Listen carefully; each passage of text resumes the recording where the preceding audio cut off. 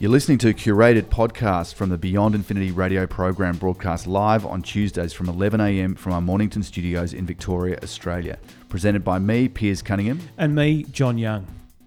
You have a pretty interesting prediction about virtual reality and augmented reality. I talked a little bit about VR before in the show, and I do look forward to what it can do for us. But I guess some of the things that I've talked about are my thoughts and predictions. And recently there was a thing that was in London, which was basically a gathering of experts in the field, VR World 2018. There was a 2-day conference, and it featured a lot of industry leaders that are basically pioneering the field.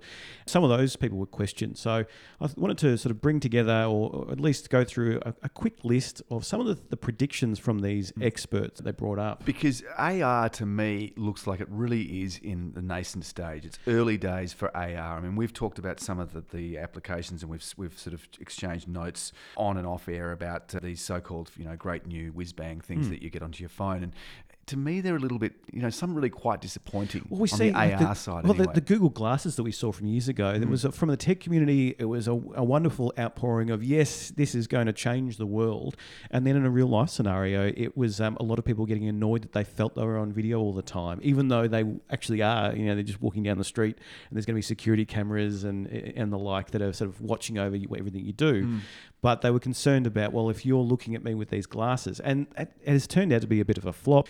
I think some people are still holding on to their Google Glass. The technology is sort of now being incorporated into other areas, and we are seeing more hardware being developed. I mean, there's the Vive and a number of other products that are being created at the moment. But I guess the big problem is that where do you begin? Do you begin with building the software, which you need the developers for, or do you build the hardware and then not having the software to support it? And I guess you kind of have to start with the hardware, because you need to know what's available, what you can create. Yep. And that has sort of been the way. That means that there's a little bit of a lag with some of the software. And what we have seen is some good things. Well, you did the interview some time ago now, which was looking at the old ruins. I think it was Lithodomus VR, which is a Melbourne-based company. The recording of that interview is on our website, beyondinfinity.com.au, if you want to check that out. But that's a great way. You can visit, say, Roman ruins somewhere in Europe, put your VR goggles on, you can extrapolate out from the ruins what's there and see what it looked like when it was built 2,000 years ago, which is a great way of experiencing history. Yeah. Look, the hardware's there and it's still under a lot of development. I mean, the Oculus Rift bought by Facebook, there's always these big promises about how it'll become the big and best thing, but so far it's it's okay, it's nothing amazing, but there's the barrier to entry, which is the cost at the moment. It is coming down and there is more software being developed, but not only do you need the hardware there, just in terms of the goggles that you put on, you also need a computer to be able to run that, high graphics card, enough RAM, processing power, all that sort of stuff to be able to run these types of things. Definitely a growing industry. It's probably going to be, over the next 2 years, one of the faster growing industries, as hopefully the costs come down of the hardware and as more software is being developed. And I guess that's where it leads into, well, where is it going with all this? What can it actually be used for? I've talked about how it can be useful in situations where it might be, retirement homes, for example, for people that can't get out and about, or in hospitals. Those are sort of the ideas I've had. And there's, a short list, and we can certainly post this list up on the show notes for people to refer back to. Office is becoming obsolete, so the virtual workplace will essentially rise. We're already seeing that a little bit with people working from home and not necessarily going into an office because they can commute. We've got NBN technology, which is allowing for faster speeds of transferring data, and therefore you can sort of work anywhere that you like, whether it be at home or abroad. You can be on a beach somewhere and still be working. The predictions are that there'll be less and less of a need for a physical office location, because with VR you can be putting on your goggles and you can then join a virtual boardroom with all the other workers, no matter where you are in the world. And so, you can dress the place up like an office if you like. Maybe your workstation will be purely in a VR environment where it makes you look like you're in an office. And that's kind of what the that sort of Second Life type thing. Exactly, yeah. So that sort of leads on to, virtual desktop experiences, which I guess there are a couple of apps that are kind of doing this, which is Big Screen and Virtual Desktop. And that allows you to seamlessly integrate your headset with a large screen. So rather than putting the goggles on and then having a virtual laptop sitting in front of you, the whole space that you're in would be sort of a virtual working area. And it's kind of that, touch an area or pick something up and then it all acts within the virtual environment. Another prediction is that drive time becomes downtime. So this is, there might be less of a need to drive to work, obviously with a virtual environment, but if you still need to meet people or there needs to be some kind of physical interaction with people, the expectation is that the likes of, say, Google and Uber and the other companies that are developing the autonomous vehicles, well, that will mean that you have more time in the car to essentially be relaxing and doing, other things. It could be working, but that also could be a VR workspace. Imagine leaving the house and then jumping in the vehicle, which is then, you're telling it where to go. I need to drive an hour over this way.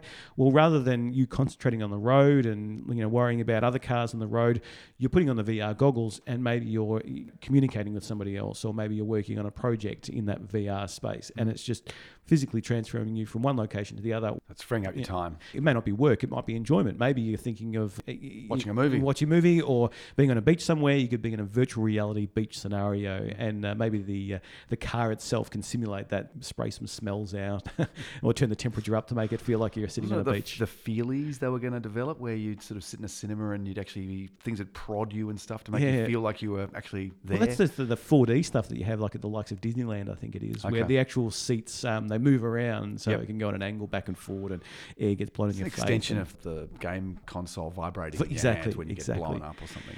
Now, it looks like maybe screens will go, the way of the dodos. At the moment, the way to interact with things is obviously with a screen, but with VR, then you can, essentially that becomes your screen. So the glasses, it could either be in an augmented reality way, so you're still able to see through the glasses in your real world surroundings, and there might be things that pop up, messages or communications, or if you're talking to someone, there might be a sort of digital display in your vision of who they are and their name, and maybe it will remind you about the last time you met and what you were doing. Or it's a purely virtual experience where you completely shut out from the outside world and you're able to communicate or relax, watch a movie, as we said before. So it could actually mean that the need for a laptop, for example, or other displays, a desktop, for example, is no longer required, because as the technology gets lighter weight, it gets smaller in design, it's something that we might just be carrying around. Maybe it's on our head.